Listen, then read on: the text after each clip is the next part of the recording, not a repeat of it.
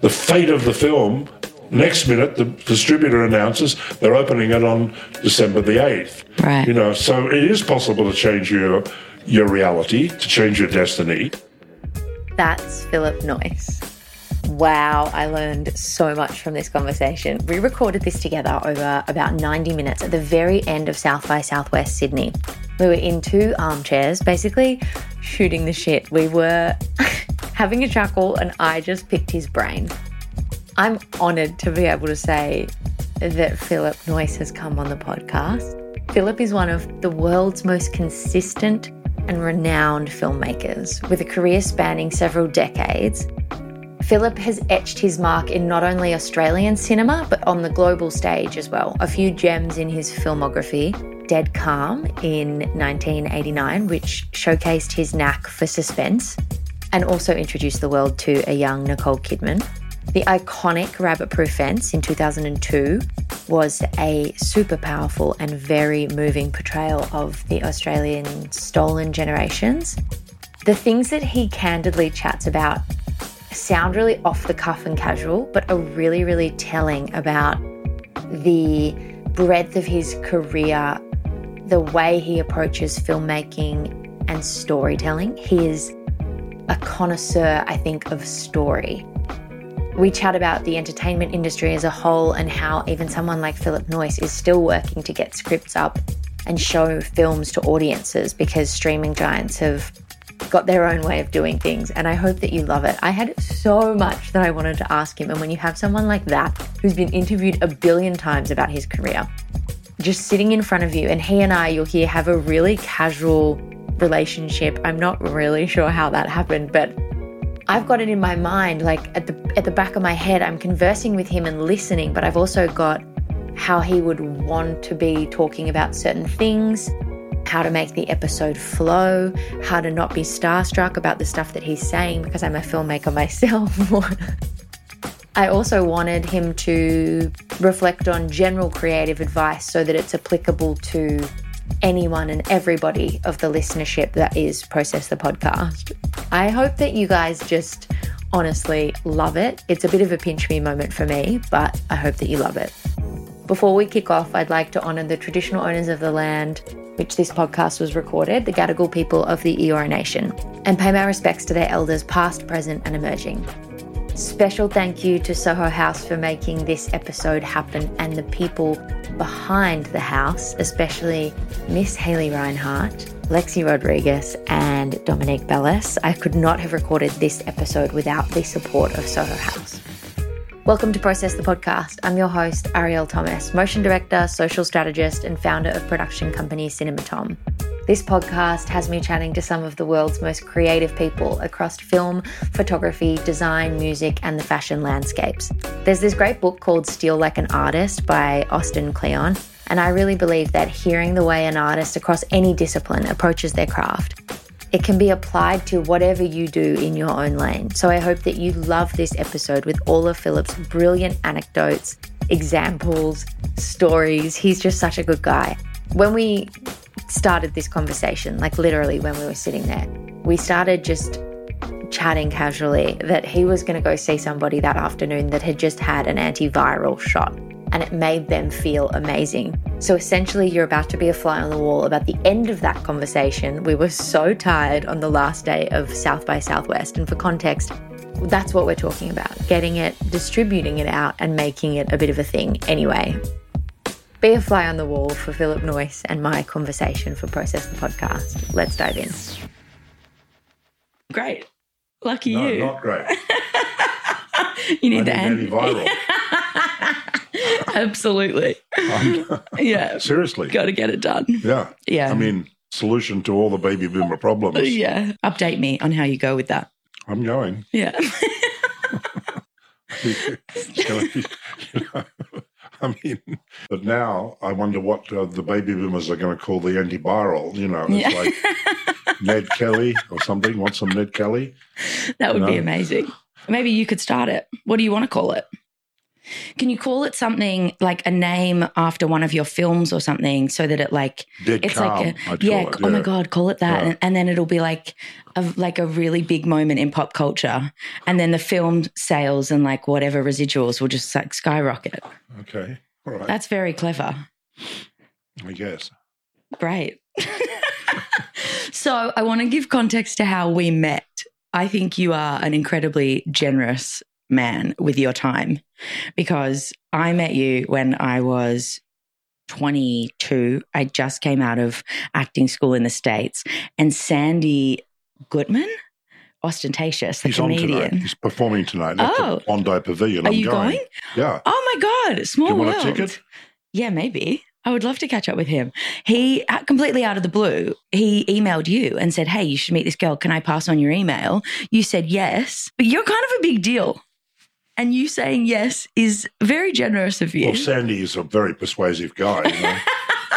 He's also a little liable to, abuse you at his next performance. You know, if you don't agree with everything that he says. Yeah, okay. Does he get you on the front row? Quite powerful. Oh, yeah. He once came to a premiere of one of my films, and he pretended that he was me. And most of the people didn't know what I looked like, and he pretended that he was me on cocaine. Oh, wow. Oh, yes. So I came into the theatre to introduce the film, and he was already up there giving my speech, except it wasn't my speech. It was his version of my speech, and it was full of profanity and, and all sorts of things. Was it funny, or was it a bit of a PR nightmare? I guess it was funny. It was also, but it was confusing for most of the people, because they were thinking, that's me, that's Phillip Noyce. And then this other guy comes in, and Sandy referred to me as ostentatious. Oh, I said, I'm Phillip. I'm not ostentatious. You're ostentatious. He did it very well. Oh, wow. Yeah. So he's always got a trick up his sleeve, so you've got to be careful around him. Okay. So now I know why you took the meeting. He says you got to meet someone. And I said, oh, yeah, lead me there. And he's also... he was one of my students at the Australian Film and Television School. Oh. I was teaching there for a while. Yeah. And he was in the group that I was. Sandy was training to be a director. Mm-hmm. And so he was one of my students. So, Of course, you always look after your students. Yes, of course. Is this pre your directing success that you were teaching? Yes, I had just graduated. I mean, I was making at the time a film called Backroads, which is what I was there in order to just get money to finish the movie that I was trying to make. Not sure that I taught my students anything. So Los Angeles, 2014, we met because we had a meeting on a Monday, and then you called me and said, can you just come over now because I need help blowing up these pool toys. The what? You had pool toys for your kids, and I think you were struggling to blow them up. Pool toys? Yeah, and you said, can you come over and help me blow up these pool toys and we'll just have our meeting now? And of course I said yes, because you're kind of a big deal. Okay, what kind of toys were they? Pool toys. Like those great big swans and things. Yes. Those ones, yes. They were hard to blow up. I know. That was a real... Yes. Oh, so you're the one that did that? Yes. Oh, thank God. Yeah. So I think... I used to smoke, so I haven't got them. I want to talk to you about who you are as a person, because downstairs you were telling me about 2 nights ago, you were telling me about a gentleman called James that lives now with your family at the moment. Yes. What is in your makeup as a human that you just extend to other people? What makes you so generous? Well, it's not generosity. In this business, I've had a number of mentors. The first mentors were the people who are running the underground movie show that I went to see at Sydney University Union Theatre one Sunday when I was 18. And I hung around, and afterwards they were very encouraging, and they led me to believe that if I didn't shave my whiskers, I could call myself a film director. That is, that anyone could do it, because they all had beards. and they were called themselves film directors. So I thought, oh, okay, I won't shave. So they started me. Those three guys, Aggie Reed, Albie Toms, and David Perry, very inspiring filmmakers. They were not really directors, but filmmakers, artists. Later on, K.G. Hall. Now, K.G. Hall was the great Australian feature film director of the 1930s.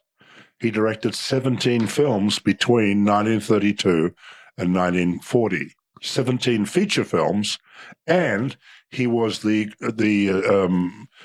producer of the weekly newsreel over at Cine Sound, the Cine Sound newsreel that came out each week that had a summary of pictorial summary of that week's news.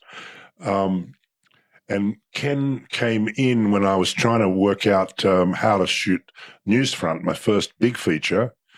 And he gave me such advice that saved so much trouble and time and money. He told me how to stage a flood, told me where to put the camera, all sorts of things. And then when I went to Hollywood, I had a mentor, the producer of Patriot Games and Clear and Present Danger, Mace Newfield, producer, very, very sure and true friend and colleague and mentor. So throughout my life, I have benefited from help, a helping hand at crucial moments. So I know how much it means to people, particularly if they're trying to enter and pierce a process that seems impregnable. Yeah. How do you get to find an agent? Yeah. How do you raise money? How do you meet someone? How do you do this? How do you do that? In the film business, encounters where people ask for help are part of the quid pro quo that's helped me so much, and usually, if you help someone, you get it back in more than you give. Is the truth that I found. Yeah. People. What is it? The love you make is equal to the love you give. Yeah, the something Beatles like that. Song. Yeah. It is true, particularly in the creative arts. Yeah. Because we're all so vulnerable. We're also we need a helping hand constantly at every stage of our creative lives, people do. Beginning, middle, end, you need it as much at the end as you do at the beginning, because insecurity is a natural part of the creative process. You think you haven't got it, you think you'll never get it, you won't get there, blah, blah, blah, all those things. Everyone has them, is what I've discovered. Yeah. And often it can be just one sentence that changes a person's course. Yes. Think about this, try that, ring this person, all that stuff.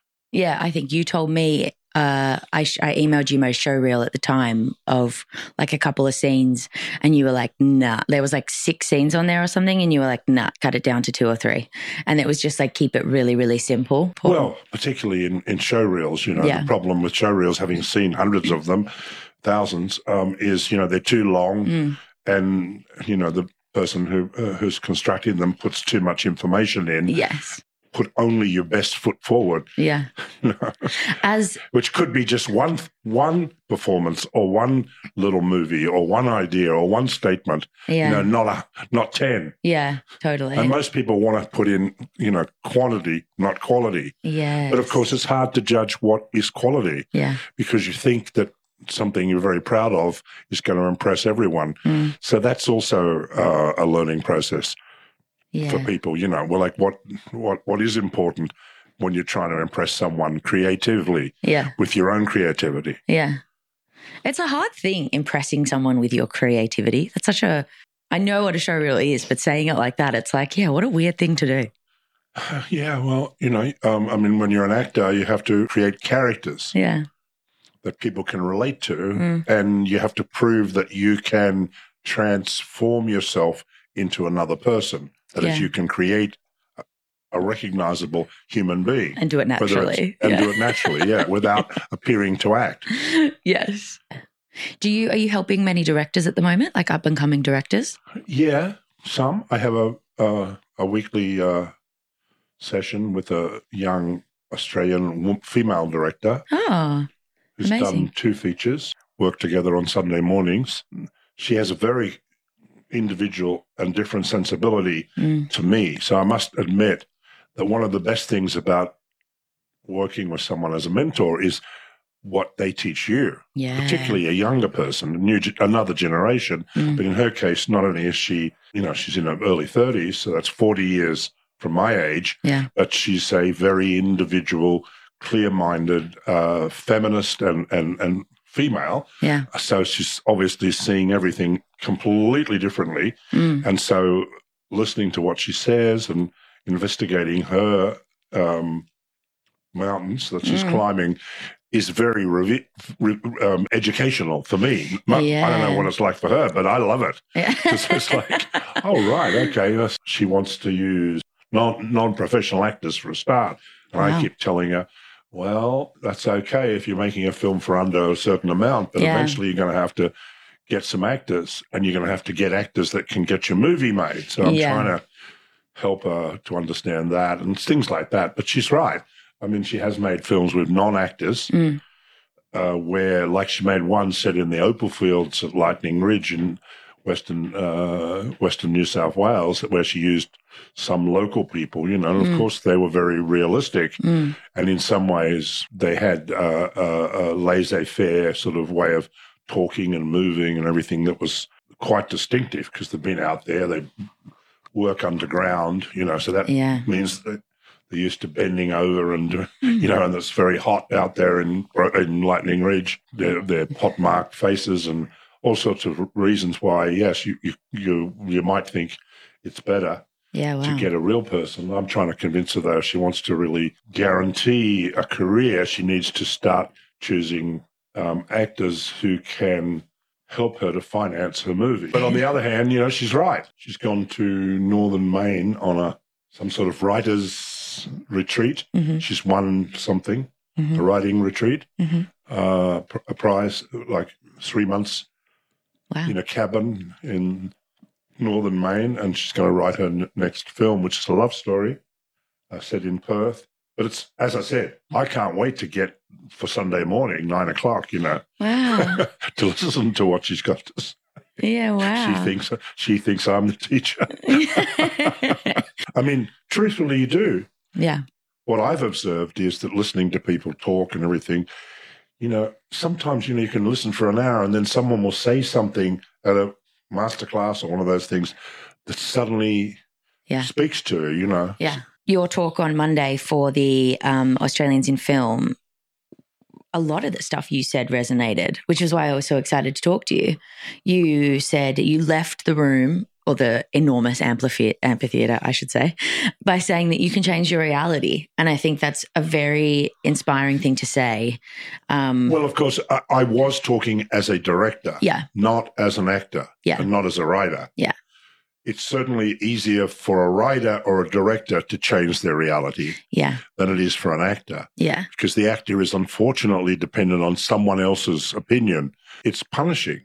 Yes. It's punishing. Yeah. You got to be in the right place at the right time when the right part is offered to you. And even then, it's all, it just depends on whether the film turns out. I mean, you can do a great performance in a film that doesn't work at all, and the film just doesn't matter how good you were. You've got to have the right part in the right film that actually works for anyone to take notice of your performance. So it's cruel. Yeah, it's a cruel process. It's also cruel because how many other jobs are there in the world where you go to an interview maybe 3 or 4 times and don't get the job? Yeah. I mean, it's like, callbacks and all that stuff, You get so invested. You get so invested and then you don't get the job. I mean, how many people would go to and it's not even, yes, you might do that if it was for a position with a firm, that's going to employ you for the next 3 years and maybe give you medical insurance and, sick leave and maternity leave and all the other perks. But you might be called back 4 times for a 1-day role. I mean, that's acting. It's like dreadful. The process is like, oh my God. But how do you feel when you're really invested in scripts and stuff that never get up? Like, for example, after our meeting, you were attached to American Pastoral. How did that process work? Because you were attached and then you weren't. I got sick. Oh. I got a bug in my stomach. Right. Called H. pylori, which is a bacteria. Right. I picked it up in South Africa. Yeah. On the project before that, The Giver. And the solution to H. pylori is to take massive antibiotics, which kill everything in your stomach. Yeah. They kill everything, including the H. pylori. Your stomach is a very important producer of serotonin, the happy drug. I went into a complete, and also one of the byproducts of H. pylori is acid reflux. Oh, yeah. Yeah, which is dreadful. So anyway, I went into really decline for about 2 months, which was when they wanted to shoot that film. Right. I was, however, quite glad that I wasn't shooting it, because while I was doing The Giver, the producers had cast the part of the lead role, and I didn't quite agree with that actor. Right. And of course, I was flummoxed when they turned around and made him the director of the film as well as the actor. Okay, I know who you're talking about. Yeah. Yeah. So I was not unhappy to miss making the film, even though I'd been looking forward to it. For many years. Yeah. I had been looking forward to it with a different set of producers. Okay. So the original producer who brought me on was pushed out by the eventual producer. Is it hard attaching yourself and really investing in scripts that don't work out? What is that process like? No, because the process of working on the script, it's as rigorous as actually making the film. So often by the time the film is not made, you feel like you've made it anyway. Yeah, right. Because you've been living with these things. You often live with them for years.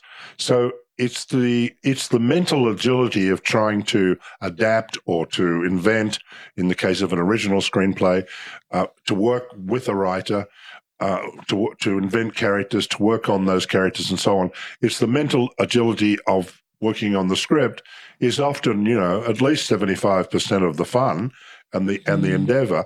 So whether you make it or not, as long as you can keep making something, it's fine. I don't mind. Right. It's. I mean, in this business since I was 19 years old, I've woken up every day with this incredible hunger to come to terms with creative ideas. Yeah. It's like, I can't wait to feel, okay, I'm grappling now with trying to find a good idea, do something before lunch at least, come up with something.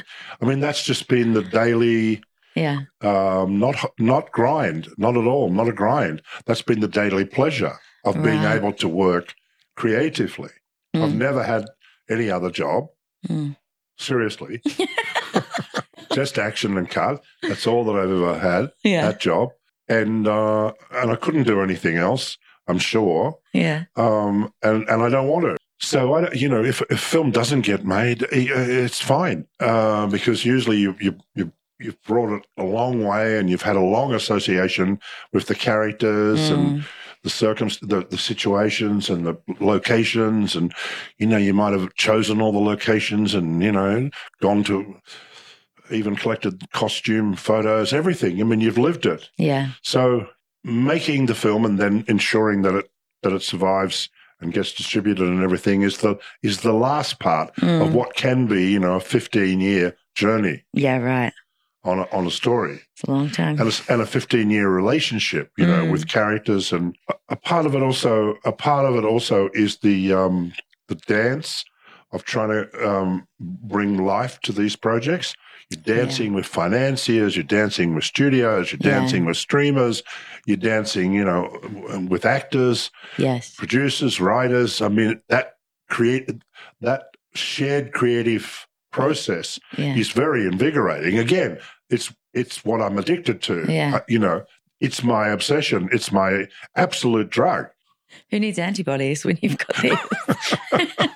But you as a director are leading all of this, right? And like your relationship. You are. Yeah.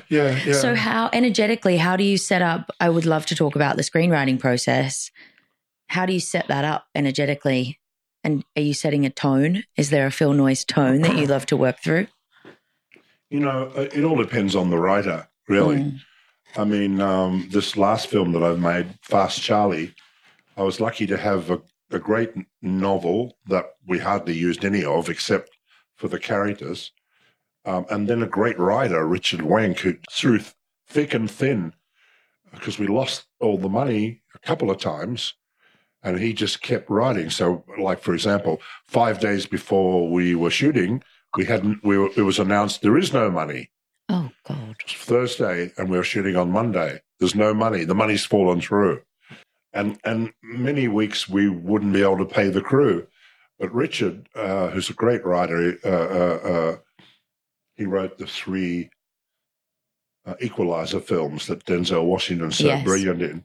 There I just had to keep buoying him up and being responsive to his ideas and vice versa. Right. Often I would realize we've got 10 pages to shoot tomorrow, which is not possible. It's usually about 5 would be the maximum. And I'd just ring him up at 11 o'clock and say, Richard, I've got 10 pages. You've got to take down those scenes to 5. I'd wake up at 4 a.m. in the morning and there would be the new script, and he just stayed with me. So in that case, it was all I had to do was keep buoying him, just had to enthuse him with that we could do it. Yeah. Because it seemed impossible. Yeah, okay. Then when we finished the film, because we had to cut 20 pages out of the script in order to shoot within a much reduced budget. When we finished the film, it only came to 76 minutes. That's all we'd shot, which is not long enough. Yeah. So Richard came up with the idea, okay, we're going to take the ending and we're going to put it at the beginning, and then it'll be we'll visit the ending at the beginning, and then we'll visit it again at the end. So we reused 6 minutes of film at the beginning of the film. It's very clever. And so we got it up to the level that was required. But it was all him. Wow. To tell you the truth. And when but that's an experienced craftsman. Yeah. I mean, different writers have different skills. Yeah. You've got to do a lot of work with, and on logic and character and so on. Ideally, you don't have to do much at all. Yeah. That's the perfect situation. I once had a film where I had 3 Academy Award-winning writers writing simultaneously for me. Clear and Present Danger. I had Steve Zalian, who wrote Schindler's List. I had John Milius, who wrote Apocalypse Now. And I had Donald Stewart, who wrote Missing. All 3 Academy Award winners. Writing together or writing individually? Writing separately in different parts of Los Angeles, and sending it to me in my office at Paramount. Yeah, because we had a release date, but we didn't have a script. Okay. So we had to. So we said, okay, we're going to divide this into 3. John, you're going to do the military stuff. Steve, you're going to do the relationship with between the president and Harrison Ford's character. Yeah. And Donald, you're going to do the beginning and the ending. And, they went off and... Did it all come together? Well, you be the judge. Okay, fair enough. So when you're actually on set directing, what sort of energy do you like to create and enforce? It all depends. But generally, it really does depend on the film. You've got to keep pushing. Yeah. Because budgets, like in 1998, we shot Bone Collector for $45 million. Mm-hmm.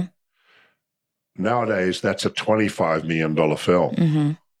You wouldn't spend 45 because everything is much faster with technology, with digital. You do so much work in post-production on the lighting of the film and the look of the film that you used to do when you were shooting. Yeah, right. We used to take forever to light the eyes. Yeah, okay. And if the eyes moved, you had to light another light to catch the eye. Now it doesn't matter. You can have black eye, and you just come in with the tiny little, and tell the machine to brighten the eyes. It picks it out perfectly, and so what we used to call trimming trimming the lights would take forever. In the old days, because everything had to be lit as it would look. Yeah, perfectly. You couldn't change it. You could. It would cost you an enormous amount to change the basic lighting setup. But in designing environments for all of this to unfold day to day, but you've got to. I mean, it's on the set. It's a relationship between the actors who are in the scene, the cinematographer who's lighting it because they're dictating how quickly you can move, the first assistant who's keeping track of what's got to be done in the day and reminding you constantly that you've got to meet this deadline by this moment and everything, and the director. Yeah. So it's this sometimes invisible, sometimes very visible mechanism that has to work together, including the actors. Now, if you've got actors who are experienced, like I had on my last film, or like a Michael Caine, they totally understand, and most actors do. Yeah. They understand that, the restrictions of time. Yeah. And nowadays, most crew members do too, Yeah. In the old days, it was different. I remember on a film called Sliver, starring Sharon Stone, I had one of the great cinematographers of all time, Phillip Noyce, who won the Academy Award for Deer Hunter, amongst other amazing films that he shot. Well, he used direct light, which is that for every position in the set where the actor goes, there's a series of lights have been placed.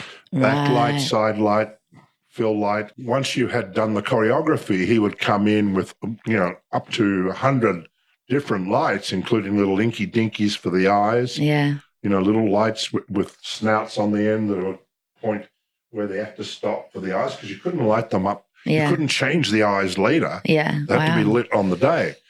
That is us Australians, were brought up with different kind of lighting because we had so little time and money that that Australian cinematographers used indirect light. Now, indirect light is not a specific light shined on a person's particular part of their body or whatever. It's you turn the light not towards the actor but towards a bounce board. Yeah, and it bounces off. Yeah, which lights in general. And so the Australians were all doing that. So that's why I tried, whenever possible, to use an Australian cinematographer. And on this last film, Fast Charlie, I got Warwick Thornton, cinematographer of his own movies usually. Yeah. Also Wayne Blair's movies, The Sapphire and others.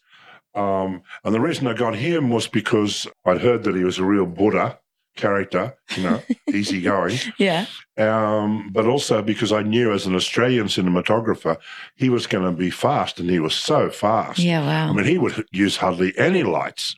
It was rare that there'd be lights, even. So he just worked with the sun. Sun and or lights within a room that were already there, I mean, when the lighting team went on strike one Friday, as they used to go on strike every Friday, someone on that movie, I turned to Warwick and I said, "Oh, the lighting team have gone out." He said, "Don't worry, we don't need them." Amazing. Don't let them know that, but sure. It was a big scene with Pierce and Brosnan and Morena Baccarin. He went into the set and he said, "What's this?" He turned on 2 little lamps. He said, lit. Great. That's what you want, right? Yeah, ready to go. God, your first AD must have been happy. Get that going. Yeah. So your relationship with cinematographers, because every cinematographer is obviously different and has a different style, what kind of relationship do you like to develop with them? Well, you like them to be inventive. You like them to show you things that you hadn't thought of. The same thing you like from everyone you work with. The ideal working environment on a movie is that the people around you are confident enough to keep giving you good ideas that you can call your own. I mean, that's how it all is meant to work. You know what I mean? Yeah. And that's, I mean, it's which means you've got to have a hard back because they've got to know that you'll keep pushing forward, but a soft front. So they know that they can come to you and say whatever. That's shit, you know, that's terrible. Why are you doing that? Or whatever, you know. Yeah. Because you need that core group to be able to interact with you to your advantage. And you're trying as much as possible to set them up to as I said, to make you look good. A good film crew, I mean, if you assigned, let's say, you know, we had you, someone over there, and me, and we measured the creativity of each of us. Yeah. So you're 8, he's 6, and I'm 4. Yeah. So what's that? 8 and 6, 6 and 8 are 14, and I'm 4, 18. Yeah. So 18. But when we're all working together, 18 can be 80. Yeah. Because you bounce off each other and, you know, lightning strikes and shit happens, you know, and that's what you want. You want the sum total of the creativity of each individual to be multiplied many times over because of the environment that you set up for people to exchange ideas and to work off each other. Yeah. That's the magic. How do you think you establish that? Chemistry? You establish it by not being not too overbearing, which I am a little bit now and then. You know, it comes with the size and the... You are 6'5". 308 pounds. Okay. I mean, you have to be really careful that you're not too pushy because they'll get scared, you know. Sure. Listen to them and encourage them, you know, encourage them to be creative. Whether they're actors and they have a different opinion. I mean, a lot of people throw up their hands when the actor says, I can't do that. You say, why? And they say, because my character wouldn't do it. I actually think that's a great breakthrough moment because it means now the actor's taking responsibility for the character that they're playing. Yes. You know, that's actually the eureka moment. Yeah. When they say, I can't do that. How do you approach problems across the board? Because you must just put out fires everywhere. You've got to be calm. You've got to be positive. Yeah. You know, there's so many things to complain about. Yeah. You know, we haven't got enough money, haven't got enough time, haven't got the right lenses. Yeah. It's too late. Doesn't matter. You can't solve it now. Yeah. There's not enough time. So what are we going to do? Come up with a solution. Do you usually find the answers to problems alone and you think really hard about them, or are you more collaborative as a problem solver? There's never enough time. You could take 3 days to do 1 day's work, or you can take half a day. I mean, what I do is I try the night before to have an A plan, a B plan, a C plan, and a D plan. So you go through the next morning, the next day's shooting, and you make a plan. I write it down and issue it. You know, having done that, that, you know, scene number 1 will be either 4 shots, or you could do it in 2 or 1 even, you know, so you've already worked it out. The night before is so important, you know, and that comes from working in Australia where we didn't have a studio. Yeah, okay. So a studio, I found when I was in Hollywood, you know, if you got into trouble, they'd just give you a bit more money. Okay. But whereas in Australia, you got into trouble, well, you won't finish your movie. Yeah, don't finish the movie, you're in big trouble. Yeah. You know, plus in Australia, the completion guarantee rebate, that is, each film had to have insurance. It still does in America, insurance, an insurance policy. you pay a certain amount, usually about like $500,000 for a $10 million shoot, about premium. Yeah. In Australia, we used to have the rebate. So if you didn't call on that money, you would get money back. And the director would be paid out of the rebate. Oh, okay. So what do you think? We're gonna go over? No way. Think we're gonna finish on time? Absolutely. Yes, that makes a lot of sense. So we just got we all got used to that, which is why the cinematographers were also so fast. Yeah. You know. Yeah, of course. Yeah, got to get it done. Push a little bit of our rebate to them. Yeah. Okay. I see how everyone it works. was feeding off the rebate. You have had an incredible career. I want to talk about present day. Present day, yeah. Yes. Downstairs the other night, you were telling me that you are very inspired to do the genres that you haven't done yet, which is comedy. Fast Charlie was your first comedy? Yeah. Where are you finding inspiration at the moment? It's not so much inspiration. I mean, 6 or 7 different scripts being working on at once. The cheapest one will be like 5 million. Yeah. And they go up to 100. You hope that you can get the money or the actors or the studio or whatever it is that you need to make the $100 million film. Yeah. But you've just like preparing A, B, C, D, and E plans for the next day's shoot. You have to do that with the films. But also there are certain crazy things that come with spending $100 million and certain simple dramatic situations that come for making a film for $5 million. Yeah. So each of the films are different, and you can be much more creative on a $5 million film than you can on 100. You know, 100, you've got to make sure you deliver certain elements that are going to get a response from a maximum number of people. Yeah. For $5 million, you know, it could be just for your family, almost. Not really, but I'm saying you've got more leeway. I don't like to pigeonhole myself and say I can only do this, I can only do that. Yes. I'm only interested in this type of movie. You know, the worst thing that could happen to me is that they took my license away. Okay. You know, it almost happened in terms of driving. I mean, you know, when you turn 70, you have to go and do a whole new test. Yeah. In Los Angeles. How'd you go? You passed? No, I didn't know. The questions are like, they're multiple answers. There's 5 answers. You've got to choose one, but there's 3 correct answers. Oh. But one of them is the most correct. And the 2 that are also correct, like, for example, if you are driving, you know, what's the alcohol limit that you're allowed to have? 0.05. But what about if you said 0.03? Yeah, it's also correct. But it's also correct. But it's not and what that they would wanted mean you to that say. you would not be exceeding 0.05. But if you give 0.03, as I did, no, you fail. How far before you turn right must you signal? No idea. Exactly. Well, if you said 200 feet, that would be too early and you'd fail. Right. You know, I studied and went in and then they failed. Then I studied and they have sample tests. And I did all the sample tests and went in 3 times, I failed. So then the last time I thought I was just driving along past the DMV. I thought I'll go in. I'll just take the test without any preparation. Of course, I passed. Oh, God. Okay. Right. So, what was the question? Yeah, take your license away. Okay. So if they took your license to make films, which they will do, you know, I'm 73 years old. Yeah. You know, there's ageism. I'm also a white male, you know.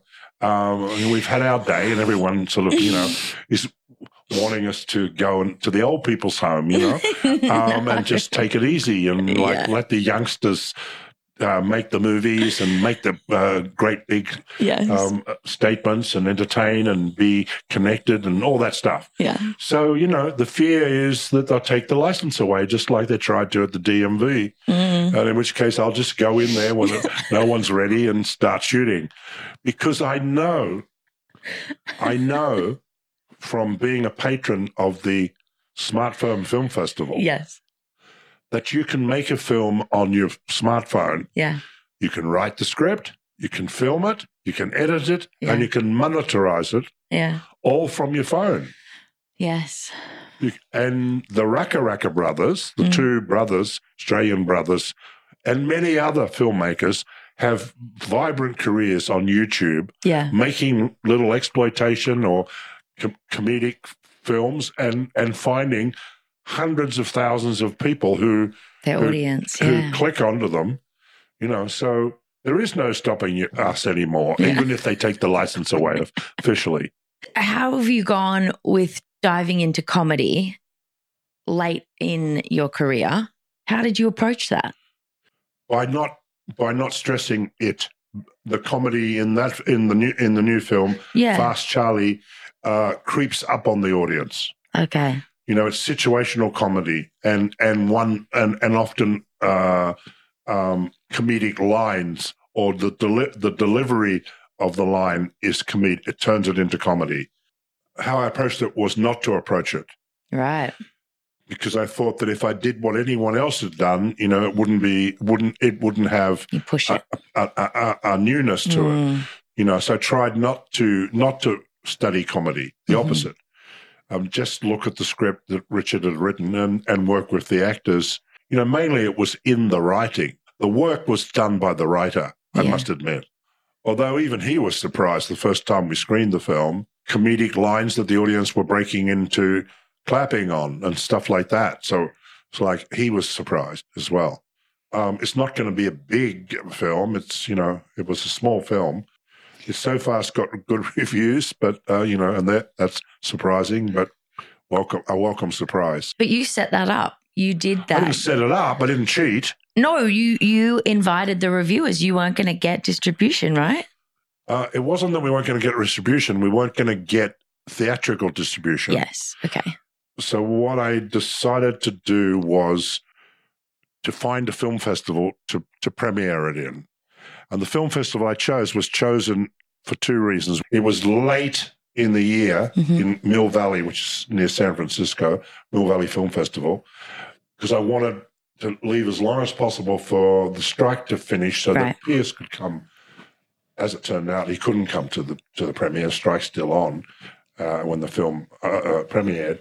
But secondly, it was because that festival is my talisman. When I had Rabbit Proof Fence and I brought it to America, I put it in that festival. Okay. And we screened it there. It won an audience prize, but also as soon as the festival over, it opened in the same cinema in San Rafael in Northern California and played for 4.5 months. Wow. It was the single biggest grossing cinema in North and South America for that film. Wow. So for me, it was like, okay, so I've got to take the film back. Then secondly, I thought, okay, so the distributor said, we're not going to help you. And we don't believe that this film will be helped by being in a film festival. And I said, well, at least will you pay $100 for the DCP, the copy to be sent? They said, no. $100. Took 10 minutes of brutal 6 people talking about not spending $100. Okay, so I said, all right, fine. I said, will you help me to promote the film by organising a screening? No, we can't do that. We haven't got the, whatever, I don't know, whatever the excuse was there. So I organised the screening and then got people into the screening, invited the 2 most influential reviewers for Variety and Deadline. Deadline. The 2 hardest, toughest reviewers, but surrounded them with real people. Great. So they could see the film not through what normally happens, which is either they get a link and they see it at home, or they see it with other people like them who are cranky reviewers who, I've got to see yet another movie. And, so they saw it with wait staff mainly, waiters, front of house from restaurants and people.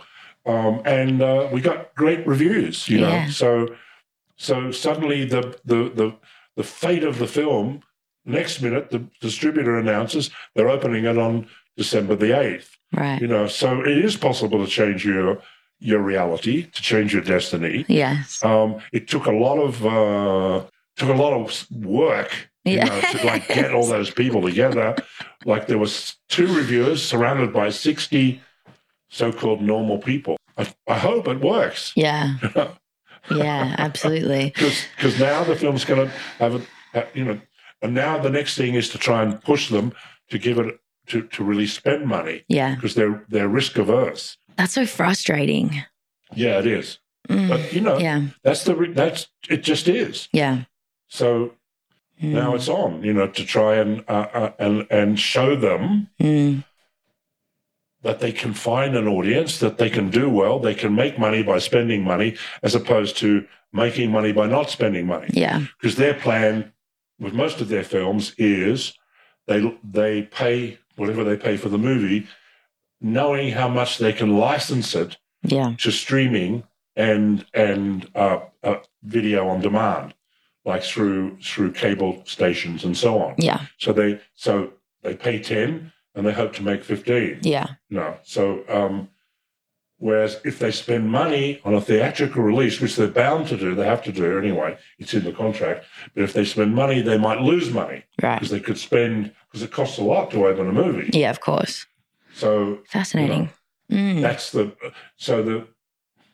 conundrum is, how do we convince them that they should take the risk of spending money, which means maybe their formula won't work. The formula, which is don't spend any money, just license it. So they buy the license and then they on-license. Yeah, okay.